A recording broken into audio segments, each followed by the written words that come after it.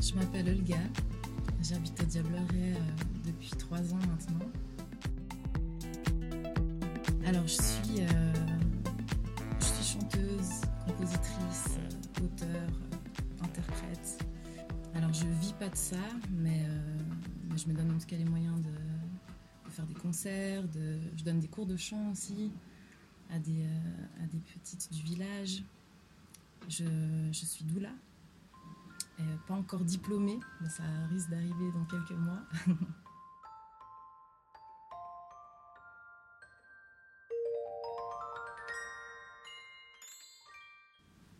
Alors doula, pour moi, ça représente une aide, un service sans jugement pour un couple, pour une femme, pour une personne qui donne la vie.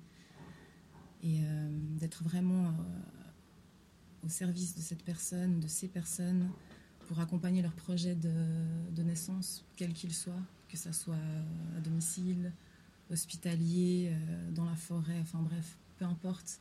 Et vraiment de comprendre et d'accompagner sans nous imposer nos propres limites, nos propres croyances limitantes.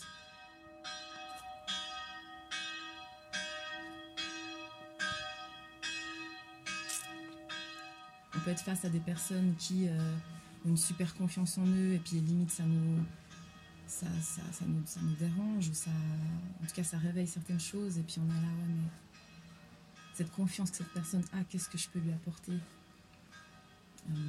aussi par rapport aux autres professionnels de la santé où on se dit ouais eux ils ont fait des études pendant des années et tout, ils sont reconnus, ils sont validés par la société, ils sont rémunérés pour. Et puis au fait, on arrive, ok, doula avec certaines connaissances au sein de la formation, mais on arrive surtout avec qui on est, quoi. Et puis qui on est, c'est pas validé par un papier. Voilà.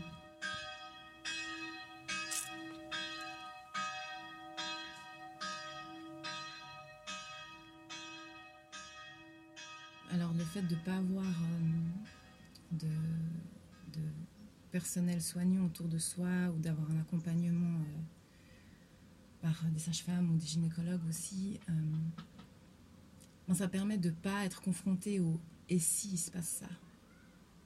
Mais si on n'est pas une personne à déjà faire des plans sur la comète et qu'on a besoin de rester en soi et de se connecter à son bébé, à soi-même, on n'a pas envie d'être confronté à des gens qui vont nous dire « ouais mais t'as pensé à ci ?»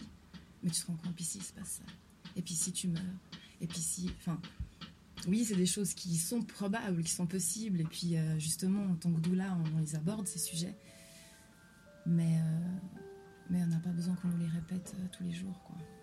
Et je pense que justement, de choisir cette voie-là, on se protège de ça.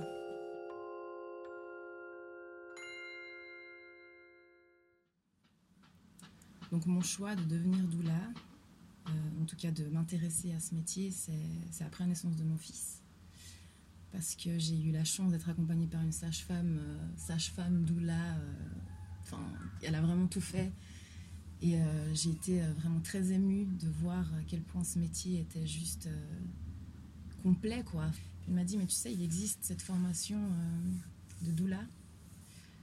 Donc voilà, c'est de là où part, elle m'a planté cette petite graine et je me suis renseignée, et j'ai postulé et puis j'ai été prise.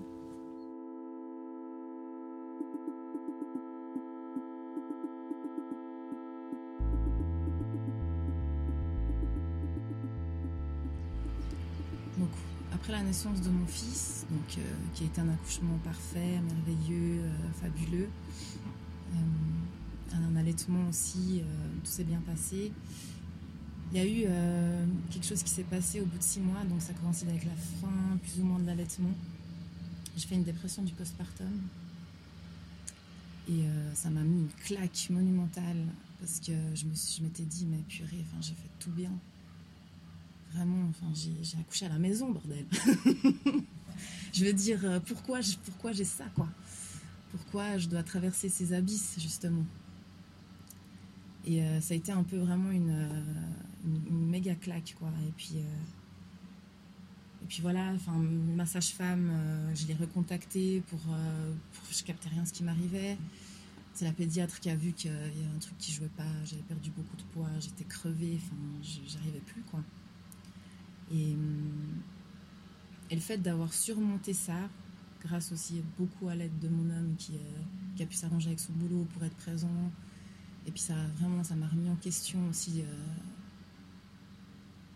mon rôle de mère, mon rôle de femme, mon rôle de vouloir tout faire toute seule pour montrer que je suis capable. Alors que non, quoi. Et on a le droit d'être vulnérable. Et puis ça, c'est vraiment ça qui me touche le plus, je crois, sur cette terre. C'est la force qu'on trouve dans la vulnérabilité.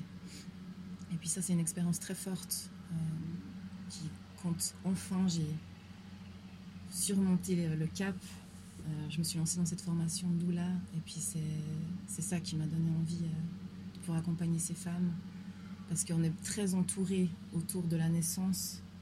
Et après, quand la vie reprend, qu'il faut reprendre le boulot, que tout le monde reprend sa vie et qu'on ne vient plus nous rendre visite comme au début, on se retrouve seul des fois.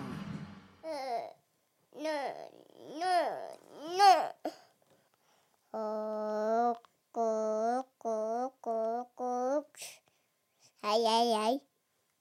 Disons que je pense qu'en tout cas ici, moi ce que je remarque c'est que les enfants, quand on décide d'avoir des enfants, c'est genre nos enfants, quoi.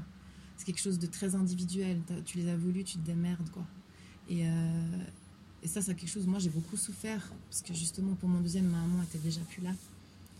Pour la première, elle a été doula en fait. Elle a été là tous les jours, à m'aider, etc. Donc l'importance de la famille et de la communauté. On fait des enfants pour soi, on fait des enfants pour qui est là pour nous aider à les élever, et puis avoir d'autres figures d'adultes pour eux, pour qu'ils puissent grandir. Et puis c'est vrai qu'on se retrouve vraiment un peu dans une société très individualiste.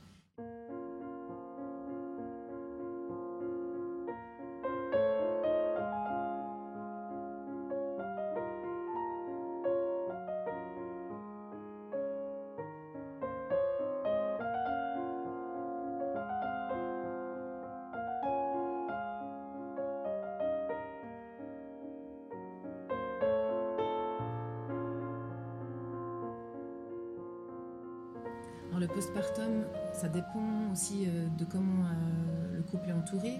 Donc souvent il y a une sage-femme qui vient à la maison pour porter les soins au bébé, aussi vérifier la maman, etc. Nous les doulas, on est présentes, on a quelques visites en postpartum pour déjà débriefer, vu que nous on a été présentes aussi avant, pendant, pour reprendre aussi ce qui s'est passé pendant l'accouchement, voir si la maman a des choses souvent on ne se souvient pas de tous les détails, est-ce qu'ils ont besoin qu'on reprenne des choses, si le projet a été respecté ou non, une aide à domicile s'il y a des plus grands, s'occuper du plus grand pour que la mère elle puisse juste se reposer, préparer des repas, masser la mère, d'apporter un soutien émotionnel si elle a besoin de pleurer. Enfin, au fait, c'est vraiment complètement adaptable aux besoins du couple, quoi. Après, il y a des doulas qui proposent un mois d'or. Donc un mois d'or, c'est un autre accompagnement, hein, donc c'est plus intensif. On passe 2 fois par semaine pendant 1 mois à peu près. Et on clôture ce mois d'or avec une cérémonie de fermeture. Donc c'est un soin rituel rebozo. Donc c'est un soin qu'on pratique à 2. Donc c'est un massage à 4 mains. Où on va vraiment faire monter le corps en chaleur. On prépare une tisane pour aider le corps aussi à éliminer les toxines. Il y a toute une symbolique autour de ce soin, hein, aussi. On rassemble les os du corps parce que quand on accouche, on dit que voilà, la femme, elle se disperse en 1000 morceaux. Et puis c'est vraiment un soin où on va reprendre tous les morceaux de la femme pour vraiment les aligner et puis refermer aussi énergétiquement ce chakra sacré. Donc il y a un massage, on peut baigner la femme aussi après, avec son bébé par exemple aussi. Et à un moment vraiment on va l'emmailloter pour qu'elle puisse pour qu'elle puisse suer, enfin, vraiment transpirer un maximum, justement éliminer. Et puis on finit par un serrage avec un rebozo, qui est un châle qui est originaire du Mexique. Donc on va resserrer le corps sur 7 points. Vraiment, on va resserrer assez instinctivement comme ça, pour juste qu'elle se sente de nouveau entière. Donc ça, on termine ce mois d'or avec un soin comme ça. C'est aussi un soin qu'on pratique, juste le soin, hein, pour n'importe quelle étape de la vie. C'est pas forcément un postpartum, hein. C'est symboliquement et spirituellement, c'est un soin assez fort.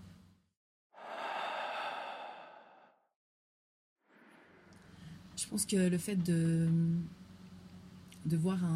partager un moment si intime avec un couple, là je parle d'un couple parce que c'est mon dernier accompagnement qui, eux, ils ont accouché, ils ont accouché à la maison, à domicile. Donc j'ai vu vraiment cette petite naître. Je pense que c'est assez frais, hein, donc je peux pas dire, mais je pense que c'est un lien qui restera. Mais on n'est ni le père ni la mère, mais on est quand même quelqu'un qui a suivi qui a suivi le projet, quoi, jusqu'au bout. La liberté de vivre sa grossesse, si c'est une grossesse qui se passe bien, de faire un projet de naissance qui nous parle, d'avoir une force incroyable pour justement faire filtre des barrières, des peurs des autres, en fait.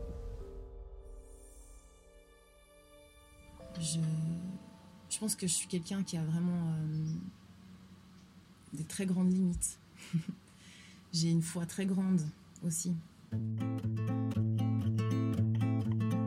Alors ce qui m'a donné confiance, c'est de traverser des abysses, c'est-à-dire des expériences de vie qui ont fait que j'ai dû me relever et voir que j'avais la force. Donc voilà.